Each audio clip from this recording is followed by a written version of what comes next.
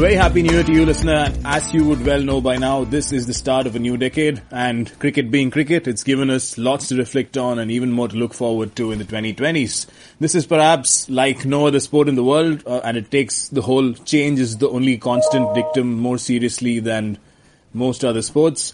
If the 2000s saw the emergence of T20s, the 2010s saw even shorter formats coming to the fore, and we even have a 100-ball game to come in the 2020s. Of course, there is boardroom politics, the new world order in cricket administration every other year. That way it was like any other decade in cricket. The list obviously goes on and on.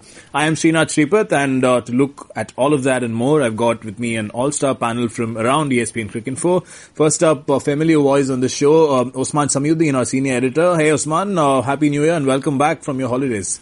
Much needed holidays as well. They were over a little bit too soon, but I'll take what I can get. Happy New Year to everyone. Happy New Year indeed. And with Osman is Alan Gardner, who's back on the show after quite a while, I think. First time since the World Cup, Alan?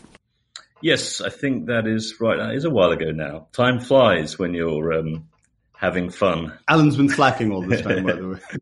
First time debutant on the show in the new decade, in the new year, is our stats editor, S. Rajesh. Welcome on board, Rajesh. Thanks, Srinath, and a happy new year to all of you and to all the listeners.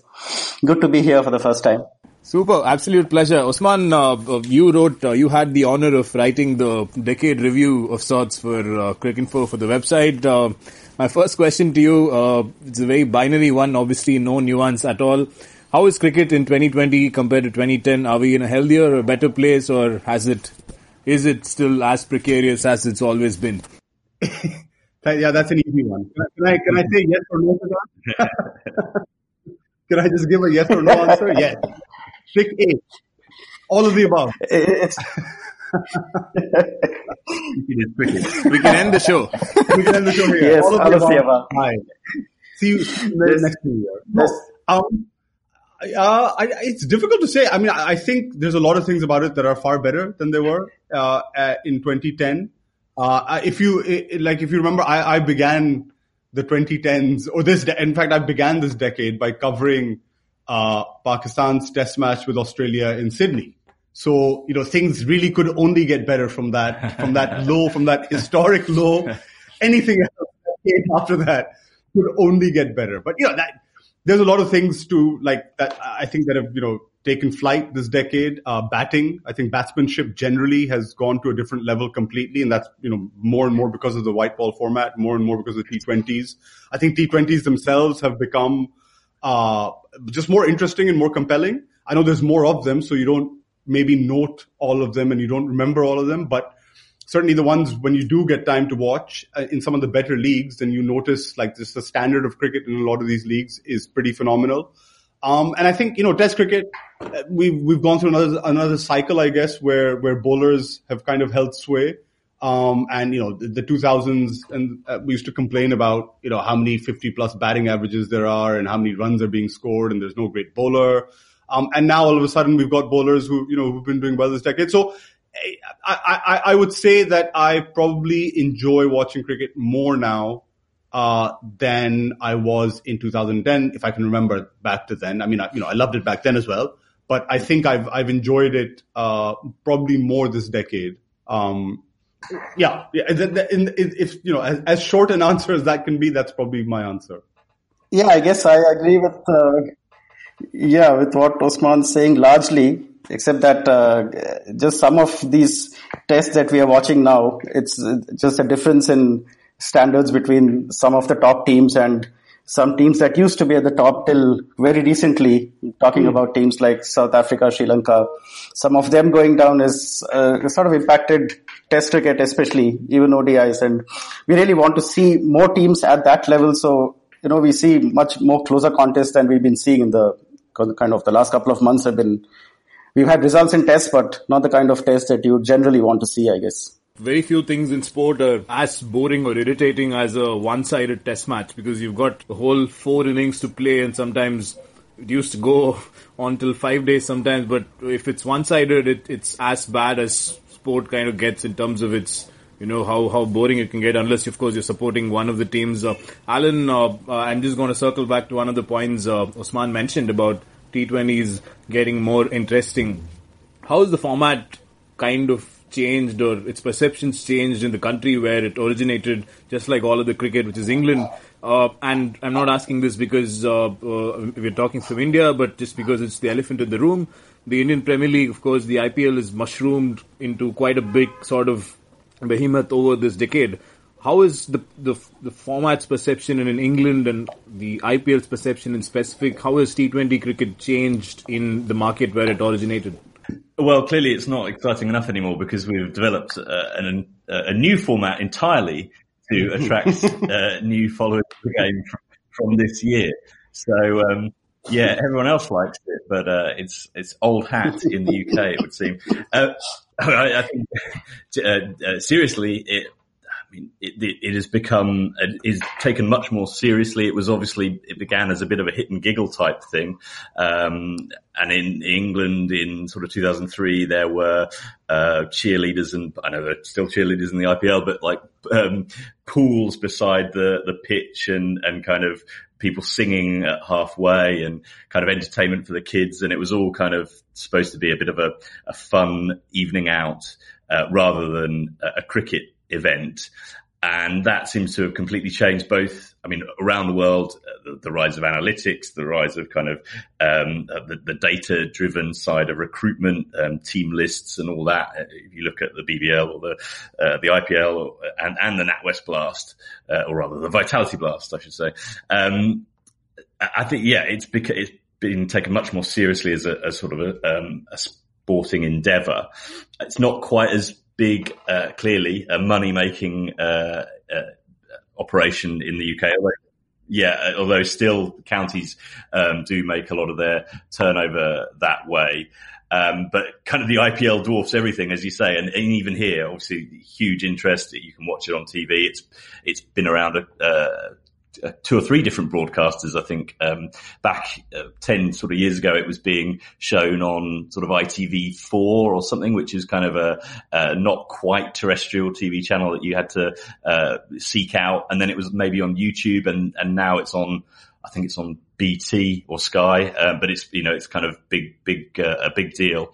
And obviously the money that flows from that into the game has had an effect as well here. And, you know, you look at the England team that won the World Cup, and a lot of those players went and found out a lot about their own games playing in the IPL, and would kind of give credit to that experience. So yeah, T20 is a serious proposition, except when we're playing 100-ball cricket from this summer onwards.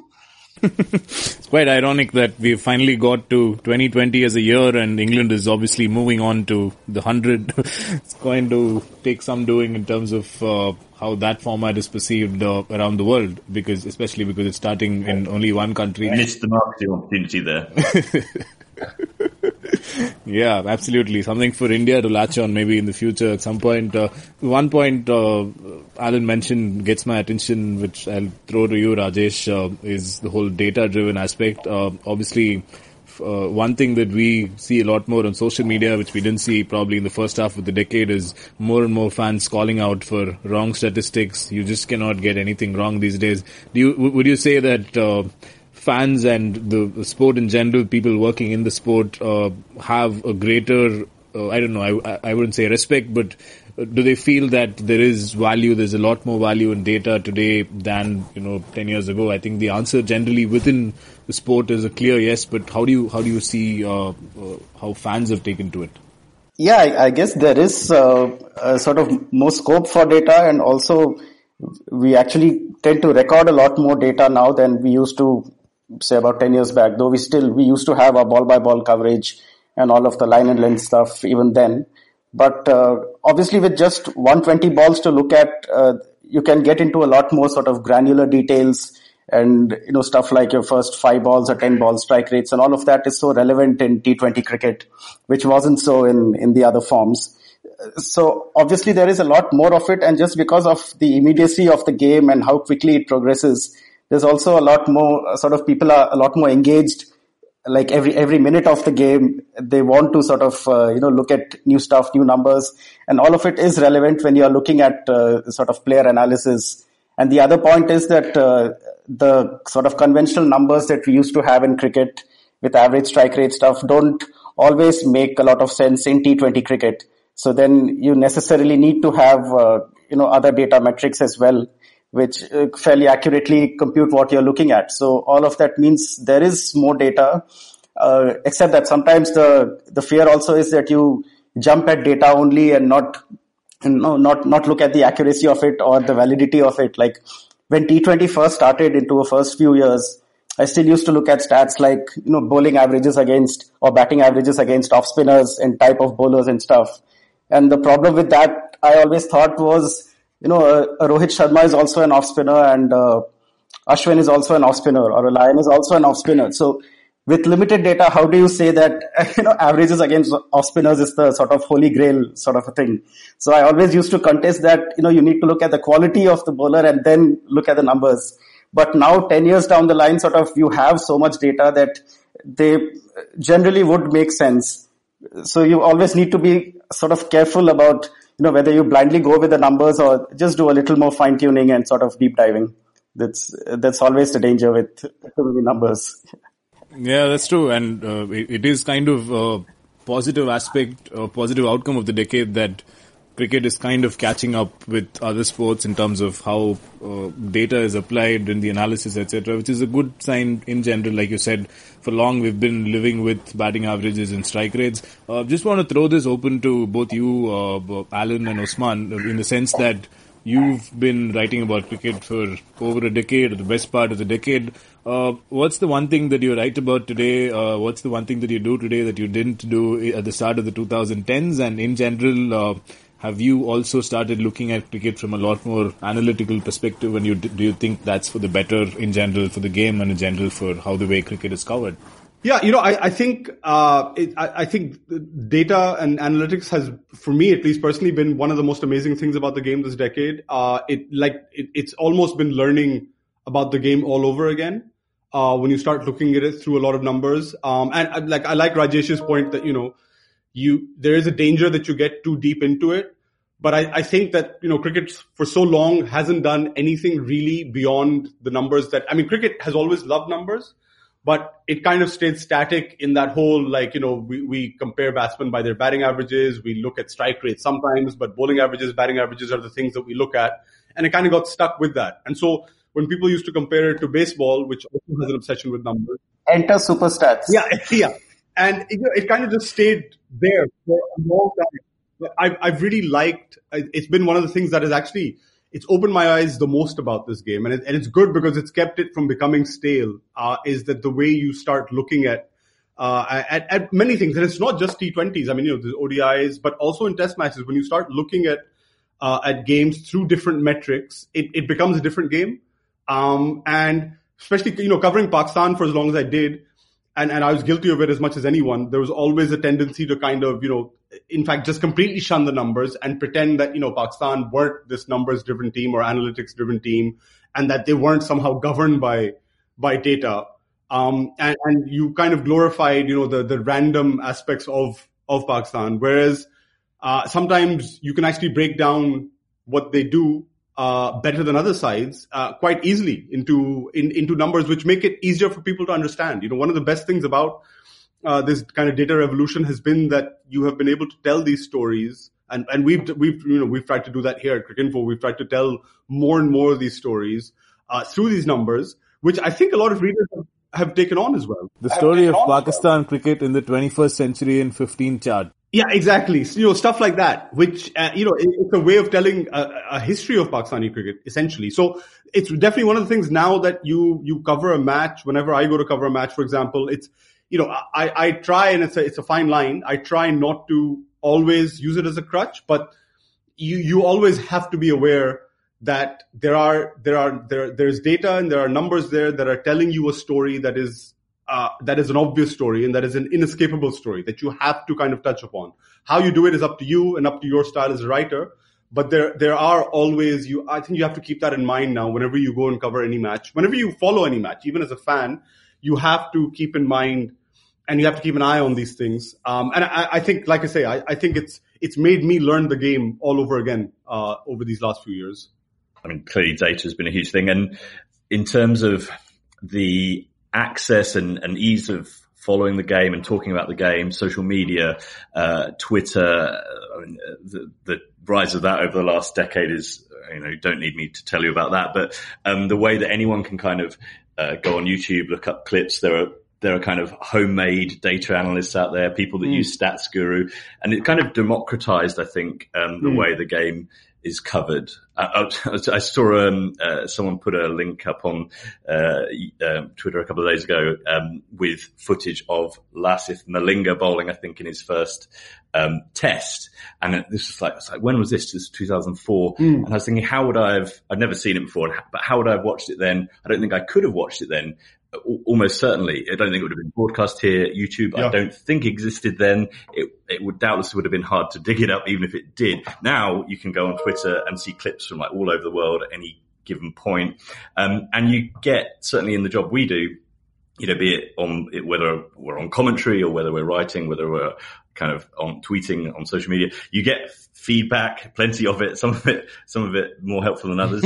But you kind of talk about the game, with people from all different parts of the world, different perspectives, maybe who've seen things differently to you. And I think that has changed the way, certainly I think about and write about cricket. It was sort of, I think, traditionally, stereotypically, the kind of cliche of the cricket writer, certainly in England, is kind of this person who sits in a bit of an ivory tower and kind of makes these declarations. I mean, Cardus is the great name here, obviously, but a book in last year that came out, a kind of biography of him, pointed out how much he kind of made things up, basically. And there's definitely some value in kind of having a strong view and running with it and being persuasive enough as a writer to kind of bring people along with that view. But equally, if it's wrong or if it's kind of not based in fact, then that's an issue too. I think we have access to a lot more info in terms of the data, and we can be a lot more rigorous on that front, but we're also kind of held to account more, and we have to kind of justify and I was just saying that the best journalism of any kind, not just cricket journalism, I think this decade has been the journalism that has been conversational with its readers rather than writing at its readers. I think that's certainly one of the changes that I have seen the most and I've enjoyed the most, is that, like Alan was saying, I think with the democratization of the game, any journalist who doesn't pay attention more and more to fans' voices, to readers' voices,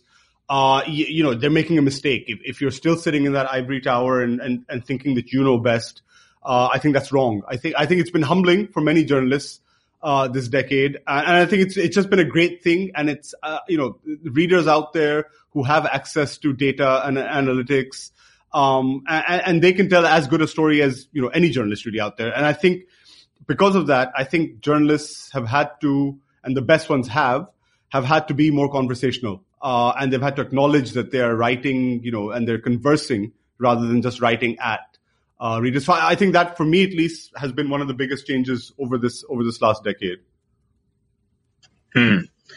Okay, we move back to proper cricket and the formats itself. Rajesh, Shiva from our stats team, one of our colleagues, he wrote like a long essay on how 4-day tests might be the future, and we've kind of started off the decade with this huge debate on 4-day tests, everybody weighing in, Virat Kohli even saying, where will you stop? Will you stop with saying that test cricket is dead eventually? So he's kind of brought back that whole argument. What's it kind of been like? Like, we don't have 4-day tests today, but almost every test ends within 4 days. That's like a trend, a statistical trend that the administrators seem to have paid heed to, isn't it? Is it any more complex than that?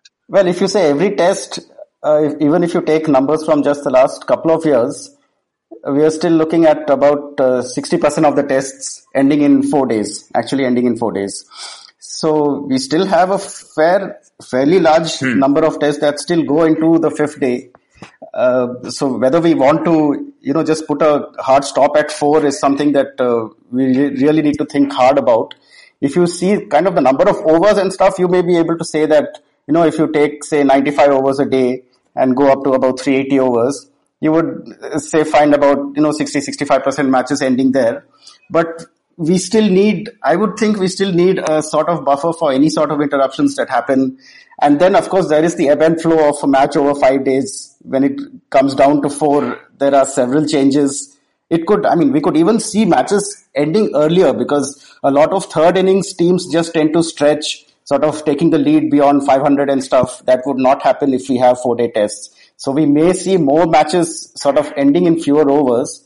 But then there is the other side of the argument about, whether the team that is behind in the first innings, they have a much larger incentive to sort of get defensive and, just try to curb the runs, knowing that you may have about 2 sessions to bat to save the game. Whether we want that or whether we want sort of that endurance and the ability of players to stick around and, bat long and all of that. So that's an interesting one. I would still sort of say, old timer, let's stick to 5 days for the tests. But I'm sure in this decade we are going to see 4-day tests, and fairly soon. I don't think I'm strongly wedded either way to the idea of Test cricket being over 5 days or 4 days. I think one of the most important voices on this is from the player themselves, and I think the few player reactions that we've heard have all said that no, we need to keep it as 5 because 5 is a true test. None of us on this podcast have played the game to a professional level, so I'm not certainly placed to know how much of a test more a 5-day test is than a 4-day test. But I do think that the argument to bring in 4-day tests comes from a genuine place where there is like a massive crunch on the calendar, and there are over however many centuries we've been around, there's only 12 months in a calendar, and we're trying to fit in so much into a calendar. Test matches, there's ODIs, there's a new maybe Super 4 tournament coming in from next year. There's ICC tournaments. There's an extra ICC tournament. Every country has a league. Every country wants to have a league. Associate nations want to have a league. And, there's only a finite number of days, and there's right now a finite number of players. So where do you go? And I think the push for 4-day tests it comes from a place where they're trying to find more days in the calendar. I don't know if that's the right way to go around it. But like I say, I'm not like a huge that it has to be. Test cricket has to be 5 days. And neither am I. The 4 days is going to answer everything. I think I'd like to see some more stats on how tests are playing out. Shiva did that great piece a while ago. Rajesh is talking about it now, about how many tests still end in 4 days.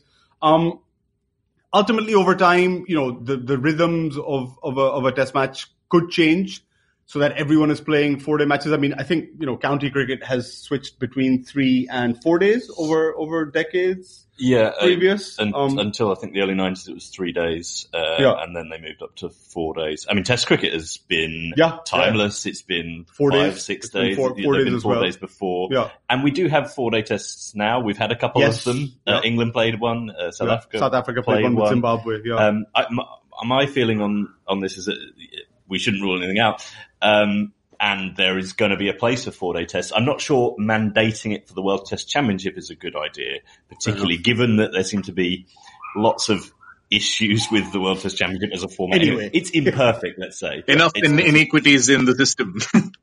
Yeah, it's kind of well-intentioned, but it's going to perhaps take a few iterations to kind of get it right. I think bolting on kind of the 4-day thing as well, I'm not sure that would be a good move. But I think there is a place for it. One of the debates from the other side has been about how this whole debate with the teams themselves who can have the debate itself is like a first world problem of sorts. In cricket, with smaller nations, we've seen Ireland towards the end of the decade suffering, not able to host tests themselves. Guys from South Africa, there was a Keshav Maharaj quote which got shared on Twitter about how, I just want to play tests. I don't care whether it's 4 day or 5 days. So this whole thing of playing tests itself being a privilege that a lot of cricketers who don't play other formats, the minority that exists today, it seems kind of inevitable that cricket graduates to it, which gives me an opportunity, Usman, to segue nicely into the whole administrative bit of it. I know readers and listeners will not want to hear 20 minutes of it, but just a quick one in terms of the early part of the decade saw the whole big three breakup between India, England, Australia, and things kind of seem to have settled down towards the middle of it with Shashank Manohar taking over the ICC and so on. Are we back at the start of the 2020s to a situation which is kind of near what it was during the Big Three era, or is it a much better place now in terms of the administrative table at the ICC? There's certain things that are better, like the ICC board itself has, independent directors on it. It has a female director on it. It's no longer as easy for one strong board to push through a vote, simply because, there are people there with no stake in a bilateral game against India on that board. So you can't buy them off, with the prospect of a 5-match ODI series in the middle of nowhere when nobody cared. So, in that way, that safeguard is there. But I think situation is building up now that the BCCI has proper administration back in place. It has clarity in at least how it's run. There's no kind of pitched battle between the COA and the officials of the old-time administration or whatever. Now that the BCCI is one again, I think they're going to angle. I think the biggest battle again, and it might not be the exact same thing as the Big Three, but there will be elements of it, is again, the ICC wants to have an extra tournament because, there are members out there who only now make money off ICC events. And so another ICC event for them means more money, but there are 3 boards out there who make money from bilateral cricket. That's, India, Australia, and England. And they want to have more bilateral cricket, which is why they've come up with this plan. So, I think there was a rollback of a lot of the things that the Big Three originally wanted, but in essence, I think that spirit is still there. As in, I don't think there is a serious interest among administrators to grow the game beyond the countries that play it. I think they pay lip service to that completely. I think there is not a huge amount of interest among the Big Three boards to play cricket that is not profitable to them. So that's essentially outside of the 3 who play, which would be England, Australia, and India. I think that will still be there. I think the fact that Sourav Ganguly wants that Super Series in such a big way is the clearest example of that. The BCCI want more money from the ICC anyway. So we are building up to a situation again where there will be tension, and that will stay. I'm hoping that it doesn't get as bad as it did in 2014 when the Big Three happened, and they wanted a lot more than just more money. But who knows? I mean, cricket. The one thing we've learned about cricket administration is that it is just not a stable, permanent thing. It changes. It goes back on itself. It U-turns. It likes to stay in this old-fashioned kind of thing, and not think big. And these are all things that affect the running of the game. So who knows what we've got coming up? But there will be tensions for sure, especially now with all these leagues as well. There is going to be a lot more tension this decade, and I feel like something in this decade will break. Something very essential and intrinsic to the game will break because of the many pressures that are on cricket from everywhere. That's quite cricket to start off a decade. It's very typical of the game. There's always that. Cricket's dying. Cricket's dying. Something's gonna die basically. Yeah. Something will die.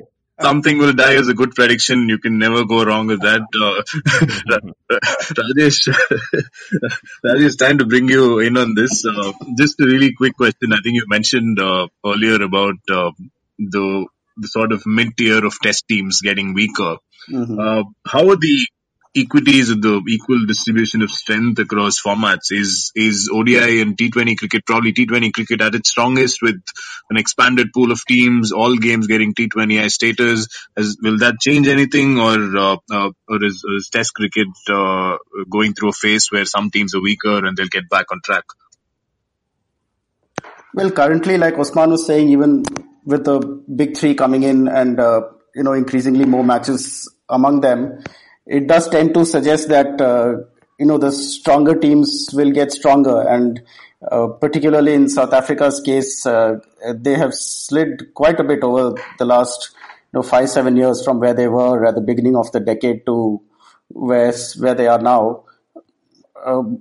It's a tough one really to, of course teams can come back, but that's my fear about sort of the next 10 years. That do we have enough teams sort of at the top tier, to challenge the top 3, to challenge teams like Australia, India? I hope there is, but my fear is that we may see a sort of system where you have 2 or 3 really strong teams and the rest, and then we have a second tier and then a third tier. It sort of seems to be going that way. It kind of feels like that, especially with teams like South Africa and the whole Kolpak thing intensifying due to various external situations. Even with Sri Lanka, not in the healthiest shape right now. And like one thing that Usman said brings or strikes a chord with me, which is the fact that ICC events kind of tend to get taken a lot more seriously among these smaller nations because they do make a lot more money and audiences out of those. So that also remains a fact for the smaller sides. Just going a little deeper into players, especially what kind of players thrive in what formats, that's something that is quite interesting because there is this whole breed of test cricketer who doesn't play any other format. You're thinking of a guy like a Cheteshwar Pujara from India. There's a BJ Watling or a Neil Wagner type from New Zealand. Obviously, there's examples from all around the world. Alan, just in terms of England, because it's the country where a lot of these specialists tend to thrive. There's a whole different ODI team compared to the test team. There are very few commonalities. Sure, there's a Ben Stokes and there's a Johnny Bairstow sometimes, but the setup and the structure of squads is totally different. And I think Usman, you would appreciate that there's some commonality there with Pakistan as well in terms of the players who play, and Asad Shafiq doesn't play in an ODI format. We did dig through some data, and there's no commonality around the world in terms of specialists in ODIs. There used to be a lot more specialists earlier. How do you see that trend shaping up? Do you think we'll see a lot more T20 specialists, Alan? I almost feel that there might be more first-class specialists, and then white ball players sort of form their own category. Although arguably, kind of what you might see from this decade is T20 becoming a different game altogether. T20 being considered a game, a sport in and of itself, as in not cricket, because of the once you really break it down, it really does demand a lot of different skills. I think there is still some overlap in the way sort of ODIs are played and the kind of the need to have a solid defense at times, that you learn the basics of the game in first class cricket, or at least that was kind of the traditional thinking. There are now, I guess, players that just come through as T20 specimens. And if they can earn enough money that way, then, I mean, someone like Chris Green has, barely played any first class cricket, I think. Nor international cricket on any format. Yeah. And maybe he would like to, but if it's a lucrative or a viable career to just be a T20 player, then I guess that is, that could be a kind of future career path. As for first class cricket, I tend to still think that is kind of the basis for a lot of what we, love about cricket and kind of where the game is developed. It's hard to learn those skills if you're not grooving them and, bowling a lot of balls or facing a lot of balls. But it is precarious. There's a lot of breadline cricket, I guess, going on around the world, talking about kind of the schedule being crowded and stuff. There aren't that many really money spinning series, except that ones, where India are involved. Obviously the Ashes is an exception as well. What's sustainable? I don't know. It's, that is almost a great imponderable. But I do think that, in England, like someone like Dom Sibley, who's just come into the test team, is not just a test specialist. He plays T20 as well. I think, all players kind of want to do everything, but that's becoming harder and harder. Someone like Joe Root, who's probably one of the most talented cricketers on the planet, is finding it hard to play T20 or like fit that into his schedule. He's a good test player, a great test player, maybe a good or great one day player, but T20 is a different game again. And that is increasingly tricky. And if, 100 ball cricket takes off as well, that's a fourth format. So that just compounds the problem. I think, it's funny. We look back on around 2009, so the start of the decade. I think that was the time when Chris Gayle turned up to England just a few days before the test match was supposed to start. And there was, I don't care if test cricket dies. I don't care if test cricket dies, he said, in fact. And, at that time, if you had looked at it, and I do remember thinking that there was reaction and there was overreaction about what he had said, and there was a lot of fear that, a lot more players will a lot of players will give up Test cricket, a lot of players will move away from the game, they'll become specialists. And I don't think, I'm sure we can look into some numbers on this, but I don't think that kind of specialization has happened in the last decade as much as we feared it would at the start of the decade. I mean, if you look at, it's a very easy kind of comparison to make, but if you look at the top 4 batsmen that we have right now in the world, we have somebody like Virat Kohli, we have Kane Williamson, we have Steve Smith. I would, personally throw in Babar Azam there. These are all guys who play across all formats. And, and they're good because they're good across all formats. People consider them that good because they're good across all formats. You have like young talent come out, in England today, Tom Banton at the BBL has hit 5 sixes in a row or something. And he is a generational talent. But I would not be surprised if maybe 2 years down the line, England still looking for some top order batsman for their Test side. Somebody thinks, and Ed Smith would very much qualify as that radical somebody who says, hey, why don't we give Banton a go in Test cricket? And, he might give it a go. So I don't think Joss Butler is in the Test side. Joss Butler is in the Test side as we speak on the basis of his form in T20s, essentially. So I'd hesitate to say that this might be the decade we now see more and more specialization, only because we kind of thought that in the last decade, and I don't think it's happened to the extent it has happened, but I don't think it's happened to the extent that we thought it might happen. By the way, have you just officially promoted Babar to the Fab Four and relegated Root from it? He didn't need a recommendation for me to get in there. He's already been in there if you've been watching him this year. This is official. This is now official. Premature. I'd have a slightly different view on that. I think the great players would probably fit in all formats. I mean, ABD being the prime example. But if you're looking at the skill sets for T20 compared to other formats, I mean, they are just so completely different in terms of, and increasingly sort of teams and even analysts are realizing that even someone like a Kohli or a Root that Alan pointed out, just sort of even batting 5 balls without maximizing the runs leads to the team totals not being optimized. You're looking at almost every player doing that 10 ball thing or 15 ball thing and getting out. So I think increasingly you would want to find those sort of players, and that skill set is completely different from what you need at the Test level. Similarly for bowlers, sort of bowling 6 different balls in an over versus sort of bowling 20 balls at the same spot. I guess my question is, does cricket have the infrastructure where it is producing only those kind of players? Or are the majority of players That's my come to cricket, still from a fairly traditional playing first class cricket, playing age group cricket over 2 days? Do they still come from that background? I guess that's the only thing I wonder is whether we are... That will change.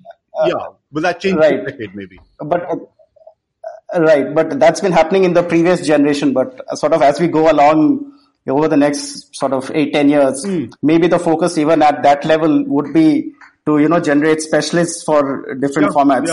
The problem again is with the money, and how do you ensure that guys who only play first class or the longer form get sort of paid enough and appreciated enough to want to maintain that? Because, what's the incentive otherwise to continue playing 4 days or 5 days if, someone else makes a lot more money playing just 20 over cricket? I mean, that's the sort of ecosystem that cricket needs to, find for itself, and that's a tough one. But in terms of skill sets, I think they are just so totally different that going forward, I think even the teams and analysts would want specialists. That's actually the ecosystem outside of the big 3, right? Because in India, Australia, and England, you can make enough money playing Test cricket.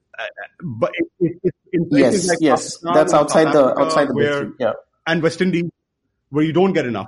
It's very hard for a Dean Elgar or a Keshav Maharaj to resist becoming a Kolpak, right? Unless there's this whole, some of them have enough backing for good reason from the whole quota system that is there. But a lot of these cricketers like Duan Olivier, for example, there's very little incentive for him to stick around, and what he said is absolutely right. That's right. Brexit might end the Kolpak route from 2020 onwards. So, that may help solve a small part of the problem. Not sure who that's good news for. We've chatted about quite a bit. The one other big theme from the 2010s, again, let's start with you, Alan, is the whole women's game and how it has changed.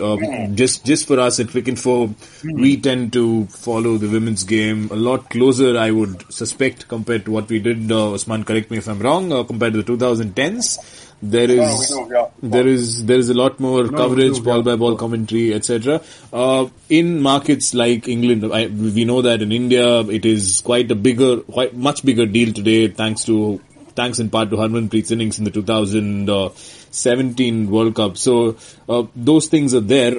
How has the women's game changed, especially in the second half of the decade? We know that there are professional contracts for women's cricketers in Australia, and England seem to have kind of followed suit for the first 5 years of this new decade. Is it fair to say that women's game has gotten a massive shot in the arm in the last 3 years, or are we kind of looking at it with rose-tinted glasses? I think it has come on a lot, and then it's equally fair to say there's a lot more that could still be done. In terms of the bigger teams, or more established teams like England, Australia, and India, where that professionalism has come in at the top level, that is clearly a step in the right direction. What has probably not happened, certainly everywhere at the same speed and the same level of development, is kind of building a bigger playing base. So, you've got that increased level of interest, say in the England team or the Kia Super League, which won't be happening from this summer because of the 100, but anyway, or the WBBL. That is a good thing, and obviously a marked sign of progress. But below that, the structures are not in place, or they're weaker. There's a big shift to kind of try and renovate or rejig that in England, where the sort of women's teams have been tacked on to counties, but very much as sort of afterthoughts or secondary concerns. How do you make sure you're kind of getting younger girls interested, giving them opportunities? Is there the money there to do it? You're paying a few top level women's cricketers. They've got contracts with the ECB, but is there a viable career to be had the next level down? If you're kind of a female county player or club player, can you look at a route there where, if you make it, great. If you're the next Sarah Taylor or Anya Shrubsole or whatever, then great. There is a good living to be made. But if you're just one rung below, you're going to have to kind of work a second job or give up study or whatever. So I think that is the next big thing for the women's game in certainly England. Australia is much better placed, I think. They have a bigger playing pool and they have more money at that level of the game, and that's certainly the route the ECB are sort of going down. There's clearly interest there. There's been an upkick in attendances and viewing figures, and people following on Cricinfo, following the Women's World Cup, following the Women's World T20. There's a T20 World Cup rather starting in a few weeks' time, and I think a goal of making kind of the final on International Women's Day one of the most watched women's sporting events ever. So, these are all good things. This is all positive steps for the women's game. But there's still plenty more to do, I would say, but in terms of changing attitudes as well, but fixing infrastructure and kind of redistributing money, or finding funding, because it all comes, cricket is game at bottom, as we've been discussing in terms of the international format. So there's more to be done for sure. Looking at a relatively more conservative market, if I can say that, like Asia, Usman, how would you rate it in a region like this? I mean, India is of course trying to make strides with the IPL, but there are complaints about the depth of the domestic system, etc. Here, there's the whole debate about what's stopping India from starting a women's IPL, and the one clear answer seems to be outside the elite. We don't really have as many players to run a league that is respected around the world as they do in Australia, maybe even England. How do you kind of look at the women's game in a market like South Asia, the subcontinent? I mean, it's difficult in the sense that there has been a lot of progress. Like if you look at women's cricket in Pakistan now compared to what it was in 2010, it's a different world. Players, it's a very small pool of players still, but they have some semblance of professionalization. They have contracts, they have central contracts. It's a smaller pool again, but it's something is there. In somewhere like India, it's a little bit bigger. In Bangladesh, maybe not so much. I think there has been progress, but it's I think for it to really grow to a level, where you can have like an IPL, for women's, I think, you need to expand that player pool. And I think to expand that player pool, you need a lot of infrastructural changes, which certainly I speak for Pakistan, where, I think that it cannot come unless there is bigger societal change about how women are seen in society and their roles in society. I think maybe it applies to a degree in India as well, but certainly in Pakistan, it's still a big deal for a female to be playing cricket, and then for a female to start wanting to play it professionally, or to pursue it, and to be in a position where, she can say to her family that, listen, I'm going to start playing cricket. I might not be earning money initially, but I hope you've got my back. For all those things, for all those things to happen, you're cutting down the field to who can play so much. For all that to happen, you're cutting down the field so much of who can play and who has access to the game and stuff. I used my niece's example in that piece that I wrote on the decade. She got into it, but that's because one, her mother and the family around her are open to her playing cricket, and two, she had access to something, although she plays for an all boys club. There isn't an all girls club there. So that, and again, our family is okay with that. So it's okay. But there are a lot of parents who would not be okay with that. And these are kind of societal problems, which I think, you can't grow the game that much until those issues also change, I feel. One big sort of what if moment which some of us in India keep pondering is the whole 1983 moment in Indian cricket. If India had won the Women's World Cup in 2017, would we have seen more revolutionary changes? Something like that. I mean, that's the sort of thing that changes the whole culture and the society sometimes, and you kind of need that whole moment to spur generations on. We've kind of done 45-50 minutes of a podcast, and we've obviously not even hit the tip of the iceberg, if I may say so. There's so much more to talk about. There's the whole rise of Afghanistan through this decade, which is pretty much probably the story of the decade from a cricket point of view. So what I'm going to do is run through each one of you and ask you about to pick your sort of the best thing about cricket in the 2010s according to you. And one thing on your wish list for the 2020s, Rajesh, we'll start with you. It could even be anything stats heavy that you think people should know. So it can be anything else as well. Okay, the best thing, I'll just looking at some stuff from the last 2 years. I think the revival of fast bowling in the last 2 years. I was looking at some numbers. They average about 25-26 runs per wicket in the last couple of years, which is the best since 1982. So we go back about 38 years. So I think just a revival of fast bowling, because a lot of the last few years that especially I've seen cricket in the 2000s has been largely about, medium pace or fast medium. But to see them come back like this, it's quite a refreshing change, and I hope it continues through at least most of this decade. Yeah, that's your wish list as well. Yeah, so that will be my wish list as well. Yeah. Maybe a couple of things. One of the best things about this decade now, I think, is at the end of it, is that cricket has returned back to Pakistan in some way. I think, a whole decade without the game, I was never worried that it would die there, but, certainly your relationship with it would change.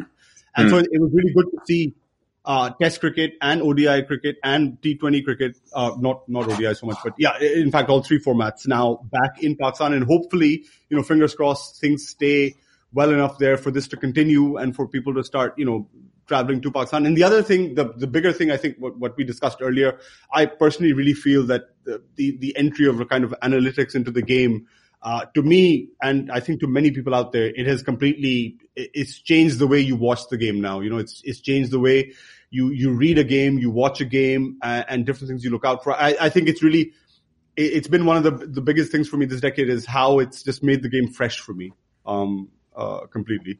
Oh, and I'm supposed to have a wish list for the next decade. I would want The only thing I would really want is some rationalization of the calendar. I second that entirely, Usman. I think what I really would like is just some kind of, I'm not necessarily saying kill one format, do this, do that. I just want there for the cricket calendar every year from Jan to December to read like something that I can expect and tune into. Every month of the year, I know what's coming and I know what to expect. And that there's not like a India, Sri Lanka or a Pakistan, Sri Lanka series just thrown in randomly when nobody was looking.